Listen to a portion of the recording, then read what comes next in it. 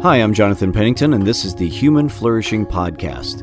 This podcast is a repository of a wide variety of sermons, lectures, interviews, and other resources that I've recorded over the years. Today's episode is a sermon I preached at Sojourn East in Louisville, Kentucky.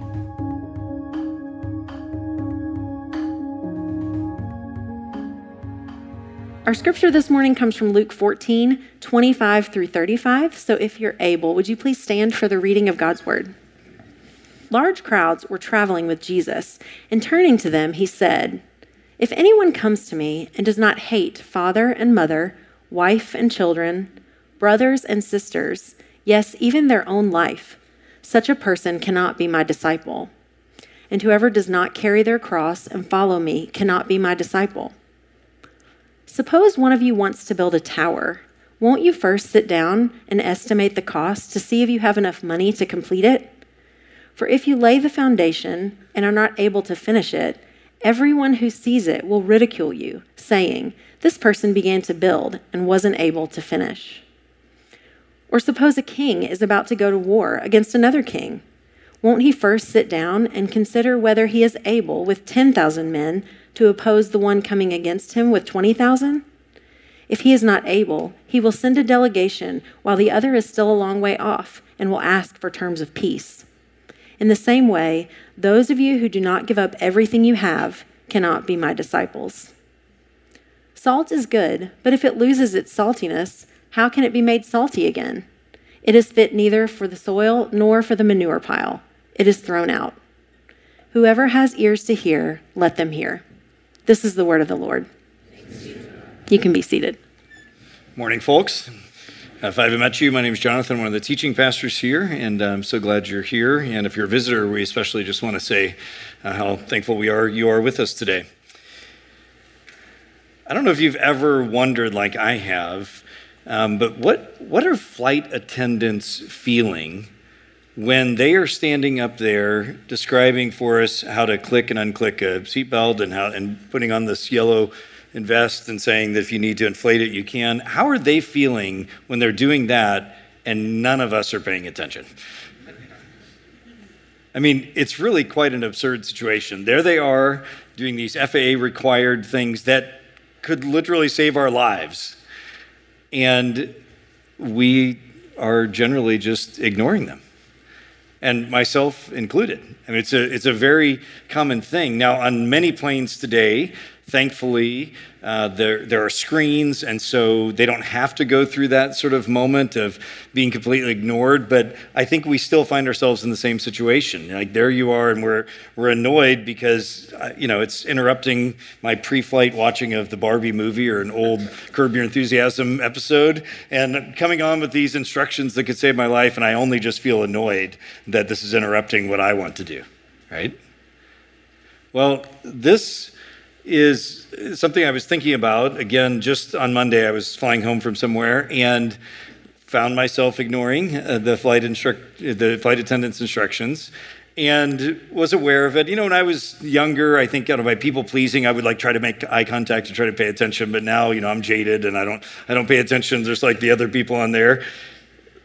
But it struck me because once the flight attendant was finished, I looked at the laminated card sitting in front of me in the seat pocket, and I read the numbers 737, and then I thought, and I remembered flight 1282, I believe it was, right, of the Alaska Airlines flight that you probably saw just within a month or so, a different plane, but a 737 that was flying and taking off, and all of a sudden, what was formerly an emergency door blew open, caused this huge hole, absolute chaos. The cockpit door flew open, the oxygen masks come down. Thankfully, no one died, pretty miraculously. No one was sitting right in that seat, but it was absolute chaos and fear. And what I thought of was that in that moment for them, and it would be true for us as well, all of a sudden, those instructions that we've all ignored were really relevant. Those things that we would be very easily, and we do just sort of ignore, we paid attention all of a sudden once we faced the stark reality of our own mortality or any kind of threat to us. Now, all of that was on my mind as I read and studied this text for today, because here at Sojourn East, we have been preaching through Luke off and on for a while. And if you've been around for a while and heard other sermons, I'm sure you've heard both Pastor Kevin and I more than once say something like, these are some pretty difficult words today. And it's really struck me in going through Luke how many times a lot of the texts are things that you can feel the pinch of them a little bit. I was looking at this text with someone within the last couple of days, and we read it out loud, and as soon as it was done, her honest response was, ouch. And maybe you felt that way too when you heard these words today. I understand they are pretty challenging, and that's okay. You see, as Christians, we understand that overall and consistently, the message of the Bible is one of grace, God's gracious invitation to us to find fullness of life both now and in the new creation. And that's not something that we can earn. It's not something that we even initiate. It's God's kindness toward us. It's not for the really good people, and it's not for the really good Christians. We are all broken people, and the message of the Bible is that God sees us and loves us, and invites us by his love to be transformed, to become fully who we were meant to be. And at the same time, this same gracious message, this same gracious God, the same gracious Jesus, he welcomes us, and he also warns us. He also gives us instructions that we actually do need to pay attention to, and those are not the opposite of grace. And so, while it's not a very typical theological metaphor for Jesus, I don't think you could find if you looked up any theology book, I don't think you're going to find what I'm about to say. But I think it might be helpful this morning to think about Jesus like a flight attendant. And I don't mean that tritely. I mean it very seriously, in the sense that he is there to serve, and he is telling us things that are what we need. He's giving us wisdom so that if and when, and it really is a when we face our mortality, or we even just are living our daily lives, we actually need to pay attention to his wisdom. And because you see, the problem is, we have the same problem with Jesus, even if you've been coming to church for a long time, or maybe you haven't. We have the same problem that we do with flight attendants. It's because we don't really feel like we're in any kind of danger, especially in the American church. Because we don't feel like we're in any danger, we often ignore his wisdom and his service to us. And maybe we're just uncomfortable even with it, and we just block it out. But this morning, I think, even in these very strong words, I think God has something for us. I think God has a word for us. And so what we're going to do is we're going to look at this text. It's pretty short, just 10 or 11 verses. Ask, what does Jesus mean by this? And then just ask, what would this look like in our lives if we were to listen? If we were actually to pay attention to what he has to say. So if you have a Bible, you can turn with me. You can use a pew Bible in front of you, or you can put the words on the screen. It's great to look in a Bible, though, and if you don't have one, we'll be happy to give you one. But we're going to be continuing Luke 14, starting in verse 25. And what we're going to see is 5 rapid-fire, very strong metaphors, very strong images that Jesus uses to describe discipleship. And they're very quick. And I just kind of want to walk through them in quick order and then see if there's anything that ties them together. Here's the first one. Look at verse 25 again. It says, large crowds were traveling with Jesus, and turning to them, he said, if anyone comes to me and does not hate father and mother, wife and children, brothers and sisters, yes, even their own life, such a person cannot be my disciple. Now, it doesn't take very long in this text to feel the intensity, to feel the heat of these words here. And they also, if we're honest, I think feel quite confusing. I mean, after all, if you had to sum up, what's the message of the Bible, I think we would all have to say sooner or later that it's love. When Jesus is asked, what's the greatest commandment? He says it's loving God and then loving your neighbor as yourself. When the Apostle Paul lists off, what does it look like to be a Christian? What does the Holy Spirit's work in you look like? And what's it taste and feel like? The first fruit of the Spirit is love. Paul also says that it doesn't matter how talented you are, how many degrees you have, how many spiritual gifts you have. If your life or my life is not marked by love, then it's meaningless. it's all over the place. God is pro-family. God loves relationships. He talks about us being loving people. So why all of a sudden does he say that we need to hate something? Even people, our own family, even our own selves. Well, I don't want to in any way like minimize or kind of, somehow kind of put a bunch of footnotes on what Jesus is saying that would in any way diminish it. But I do want us to understand something that maybe is a little different in our language than in what Jesus meant in his own day. You see, because our English word hate that we've translated here, it for us has almost entirely emotional connotations.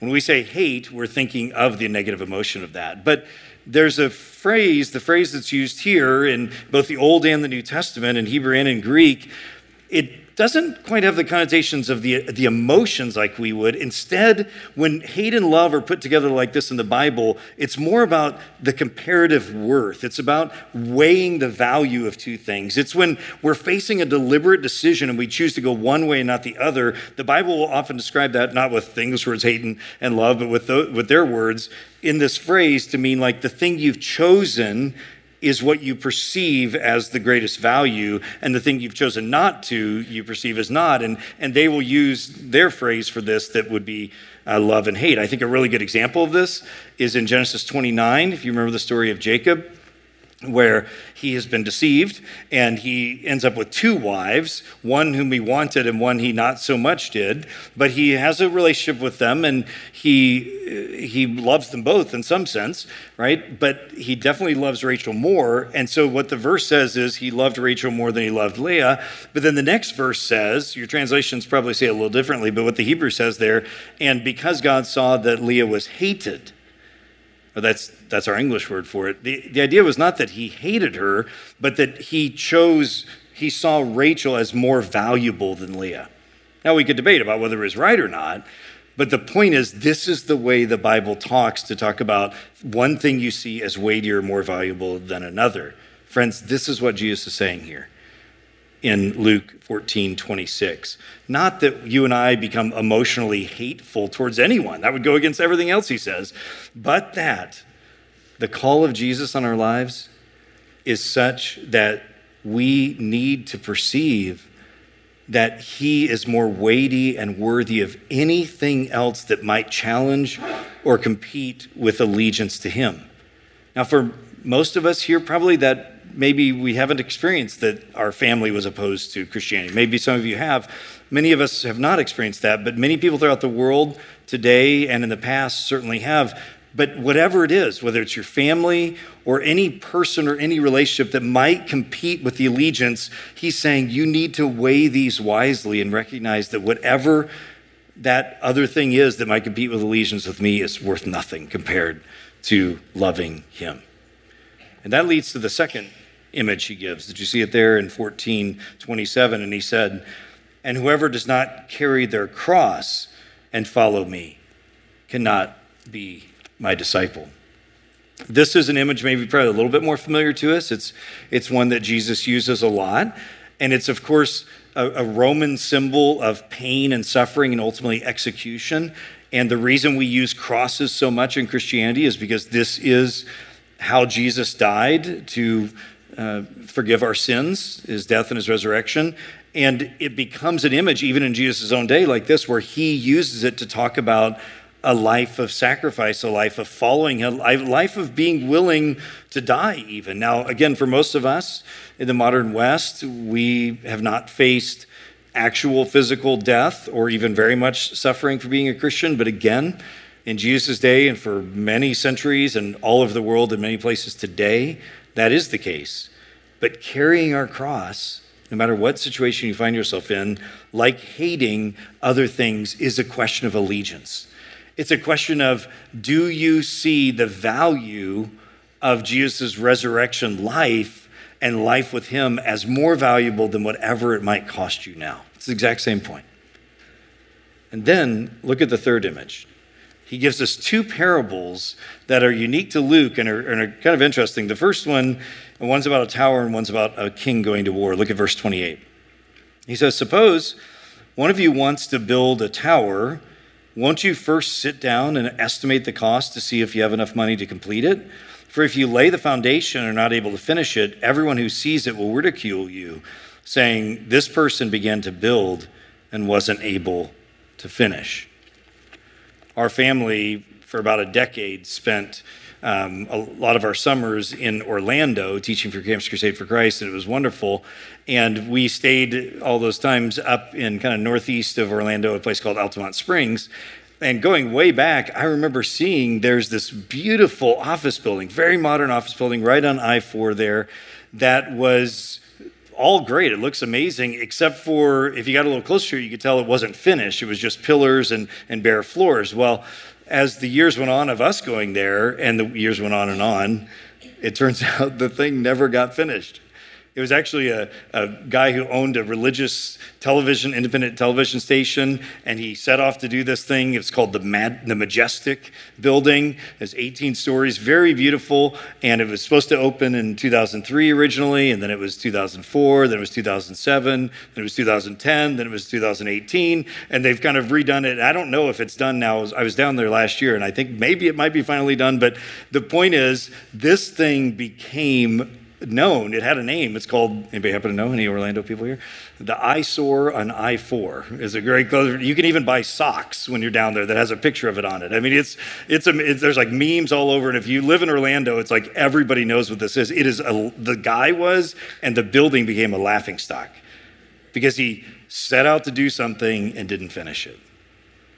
Now, lest I be the one to cast stones, if you come to the Pennington house and go into my backyard, you will see that there's a fence that is about 3/4 wooden and then 1/4 of chain link that I never finished. And there are all kinds of reasons I could give why. You know, I'm busy, my auger broke, my wife had a brain tumor. But friends, it's been 5 years. There's no excuse. I deserve some justified shame for never finishing that fence.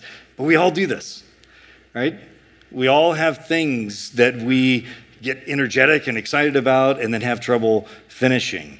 What Jesus is doing in this parable, he is saying something that is completely natural, completely understandable. We do this. There's no really question about whether this was a good thing for this person to do this or not. But what does it mean? Well, go on to the next one, and you can see that he does the same thing here about a king going to war. Look at verse 31. Or suppose a king is about to go to war against another king. Won't he first sit down and consider whether he's able with 10,000 men to oppose the one coming against him with 20,000? If he's not able, he will send a delegation while the other is still a long way off and will ask for terms of peace. In the same way, those of you who do not give up everything you have cannot be my disciples. So once again, another parable, and you see that it functions the same way. I mean, we can maybe a little bit more relate to building something. Most of us can't relate to be a king going out to war.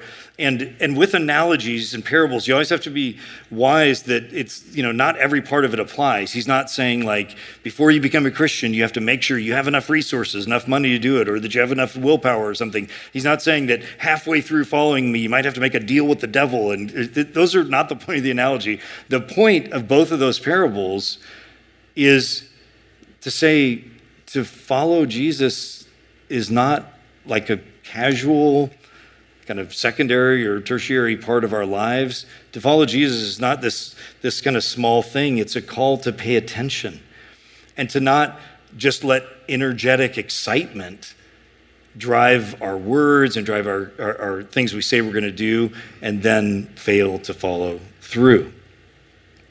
And that leads to the fifth and final, and probably honestly the most confusing of these images, and I will try my best to explain it to you, but after the first service, a couple of people still weren't clear, and I'll take that on me. So I'll try my best to explain it to you. But this is a hard image to understand, and it's found there in verse 34. Jesus says then, his fifth image, salt is good, but if it loses its saltiness, how can it be made salty again? It is fit neither for the soil nor for the manure pile, it is thrown out. What does that mean? Well, this is an image that Jesus uses in the Sermon on the Mount as well. It's one that rabbis and lots of other philosophers and other people use. Salt is a very important part of all societies, more than you realize. From a modern perspective, this is a particularly confusing image because when we think of it like chemically as NaCl, and you think, well, salt can't like cease to be salt. I mean, maybe it evaporates, or maybe it like melts, but then once it evaporates, it's still the same chemical composition. But their understanding and their image of what salt was, their experience of salt was different. There were a number of ways you could collect salt or gather salt, but one of the main ones that happens in ancient Israel is, in fact, at the Dead Sea, which you can still go, and they have salt production facilities there now. But salt was often collected from marshes, and it was actually a bunch of different things together, a bunch of chemicals besides what we would call salt that were all gathered together and often piled up into big piles, and that it would be used for various things. But over time, when it's usually outside piled up, it would, with rain or wind and sun, a lot of times the NaCl part would actually be lost from it, and what you'd have left is all these other really non-salt, useless things. The whole thing would still be called salt, but in their minds, the idea would be like, well, it ceases to be used for what we would want to use salt for, a preservative or a taste, and it's only used for, throwing on manure piles, I guess.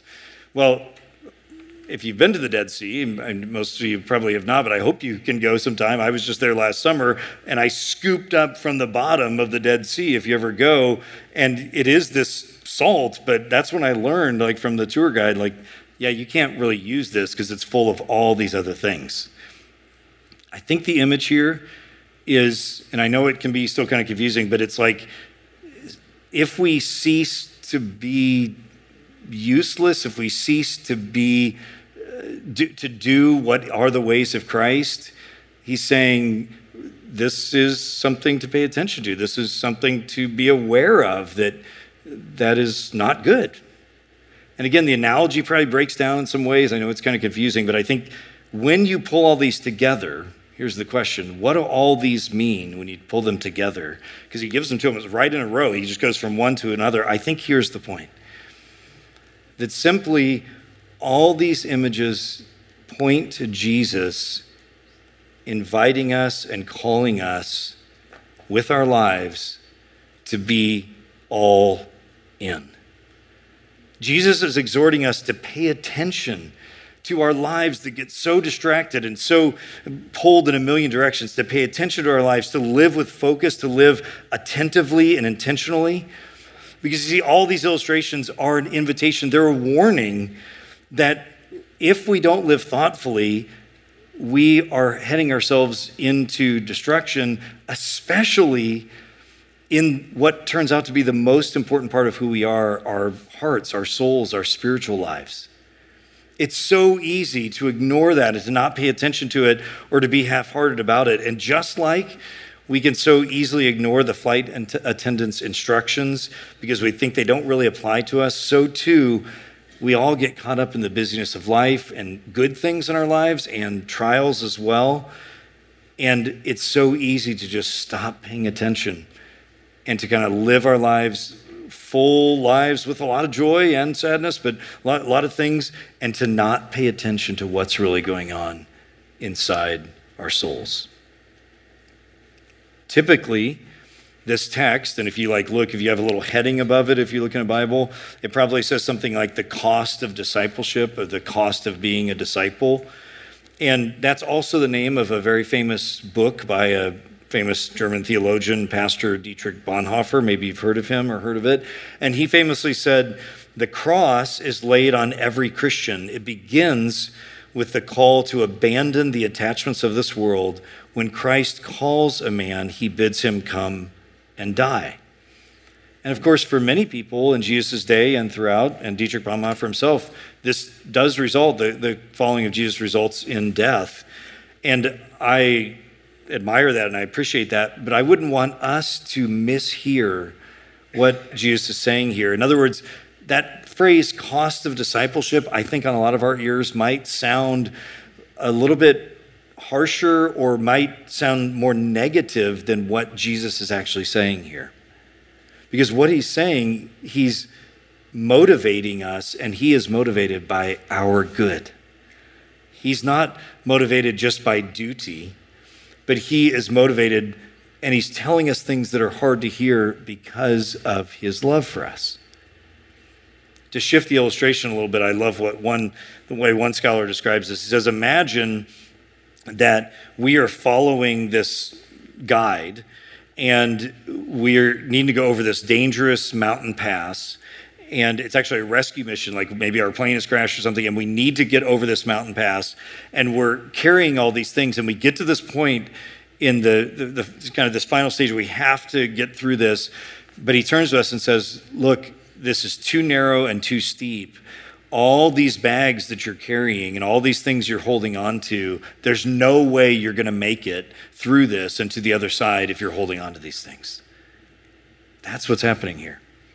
Jesus is saying you need to weigh these things. You need to think about the cross. You need to think about the other things, the other relationships that might be weighing you down. You might think about the things that make you not salty. Whatever it is, these things are not worth holding on to. Imagine again, if you did have to evacuate a plane very quickly for danger, I hope most of us would not be like digging through our bag to make sure we found our box of Kleenex or even our laptop. We would be getting out of there. And so too, this is the kind of image Jesus is getting. He's saying you have to pay attention to your life because there are things that can make us not salty and things that can weigh us down and make us not find life itself. And so friends, here's the question. Then how are we to respond to these instructions? Well, as we turn to this kind of final things I want to say today, I'd like us to think about Jesus not just as a flight attendant and a pilot even, but also to think about him as an audiologist. That is, one who analyzes and helps us hear. And if you think I'm crazy, did you read that last verse? He says, whoever has ears to hear, let them hear. It is very possible to not hear Jesus correctly. What are some mishearings? Maybe you might hear these verses and just think, well, that doesn't apply to me. I'm a Christian. Or you might have the opposite response and say, this might evoke fear. These kind of words might evoke fear in you that God might change his mind or you might blow it. Or some of you might just read this and say, I don't like Jesus. That's too much. Friends, I think those are all misunderstandings. Those are mishearings of his tone and his goal. What would be a clear hearing of Jesus here? Well, I've suggested that his point is that he's inviting us to be all in. And if you're not a Christian today, these words are definitely for you. They're for Christians as well, but they're definitely for you in that the call is very clear. He's saying you will not find true life, the life that you long for, the long life that you're made for in any other way than a relationship with the true God through Jesus. He alone has the words of life. It will cost you everything, Jesus is saying. He's not a slimy salesman with a bait and switch thing here where he's saying, hey, it's all good. And then afterwards, he's going to be like, hey, it turns out something else. He's saying on the front end, I'm saying on the front end, this will cost you everything, but it turns out it will cost you nothing. It will be leaving behind things that don't matter to find life itself. And so for sure, that message is very clear, that he is inviting all people to realize that his call is costly and more beautiful than you can imagine. But what if you're already a Christian, maybe for 8 days or 8 decades? What is this call for Jesus inviting us to be all in? What does this mean for us? Well, are there spheres or realms in your life right now where God is maybe inviting you to pay more attention, to live more intentionally, to be all in? If you think about your life and your soul is like a mansion, like a house with many rooms, are there aspects or wings or rooms that you've kind of boarded up or put drapes over because you don't want to pay attention to them? They're too painful or too scary. Jesus is inviting us. The call of discipleship is a constant openness to be all in. Is it money for you? Your relationship with money? Is it some relationship with a boss or a coworker, employee, spouse, kid, friend, neighbor? Is it how you use your words and your tongue? Is he wanting to invite you into more being all in with him? For some of you, it may be that you actually following in the way of Christ may actually cost you something. Again, most of us in America, it doesn't cost anything like it does in many parts of the world, but I spoke with a young man this week whose boss explicitly told him to do something illegal, and he just said no. And he's in a very precarious situation, right? Or maybe you might just be tempted to cut corners at your job to get a promotion or make more money, but you realize that would be selling your integrity. Maybe being all in with Jesus means sticking in that marriage where you have been hurt so much or you've hurt someone and trying again to learn to love. Maybe if you have kids, I don't know if you've seen all the stuff online right now about how much it costs to raise a kid per year. I think they're saying like $20,000 per year. Yeah, I have 6 kids. You can do the math. I don't make that much money. But maybe for you, it's saying it's okay that I don't have as much money because I'm going to, invest my soul and my life into these kids if you have children. Maybe you're in a place like I am right now where over the last couple of weeks, I had 3 completely separate conversations that were not related at all, and the content was different. But in every one of those conversations, something was revealed to me about myself that was really painful. It was really embarrassing, like a mistake I had made, some ways I was showing up. And, that's that precipice moment where I have to decide, am I going to be all in with Jesus, or am I going to defend myself, justify myself, or am I going to be open to say, here's another room of my soul where, Jesus, I want you to bring healing and I want you to bring transformation. Maybe that's where you are today. I was thinking this morning that when we live half-heartedly, any situation, if you show up in any situation half-heartedly, there's no life there. You know that? Real life is found when we live all in. And Jesus is saying these various trials and difficulties, as James says, these are what make us whole. And this is what Jesus is inviting you to. You are made for being all in. You're made for being fully dedicated and fully alive, and he's saying, I am the one alone where you can find that life and find it in its full.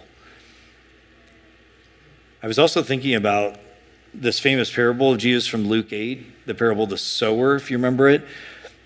In Luke 8, he tells this parable about 4 different soils, and he describes what this parable means, and actually he says the same words. He who has ears to hear, let him hear, and you need to listen careful how you listen. Let me read for you how he describes this parable, how he explains it in chapter 8 of Luke. He says, this is the meaning of the parable that he had just told. The seed is the word of God. Those along the path are the ones who hear, and the devil comes and takes away the word from their hearts, so they may not believe and be saved. Those on the rocky ground are the ones who receive the word with joy when they hear it, but they have no root. They believe for a while, but in the time of testing, they fall away. The seed that fell among the thorns stands for those who hear, but as they go their way, they're choked by life's worries, riches, and pleasures, and they do not mature.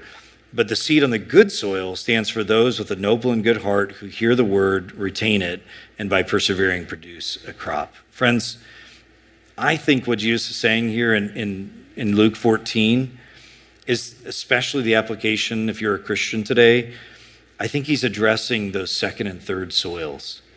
And he's guiding us to, again, pay attention that it is possible to be rocky soil where you have this energy and excitement all at the beginning, but then once difficulties come and maybe it's somebody's hurt you or maybe God wants to do some deeper work in a part of your life, it's easy to fall away, but he doesn't want that. I don't want that for you.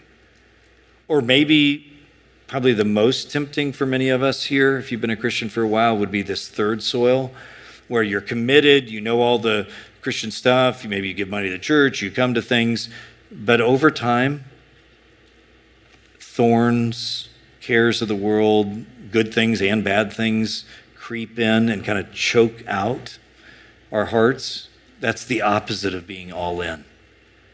And I don't say these things to scare you, to put a burden on you, but to recognize that this is Jesus' goodness toward us. He wants us to find life, and we will not find life apart from hearing, opening our ears and hearts to listen to this kind of instruction, to actually be open to say, yes, there are always parts of my life where I have let my heart become hard, where I've let thorns grow in. And he's inviting us to once again be all in.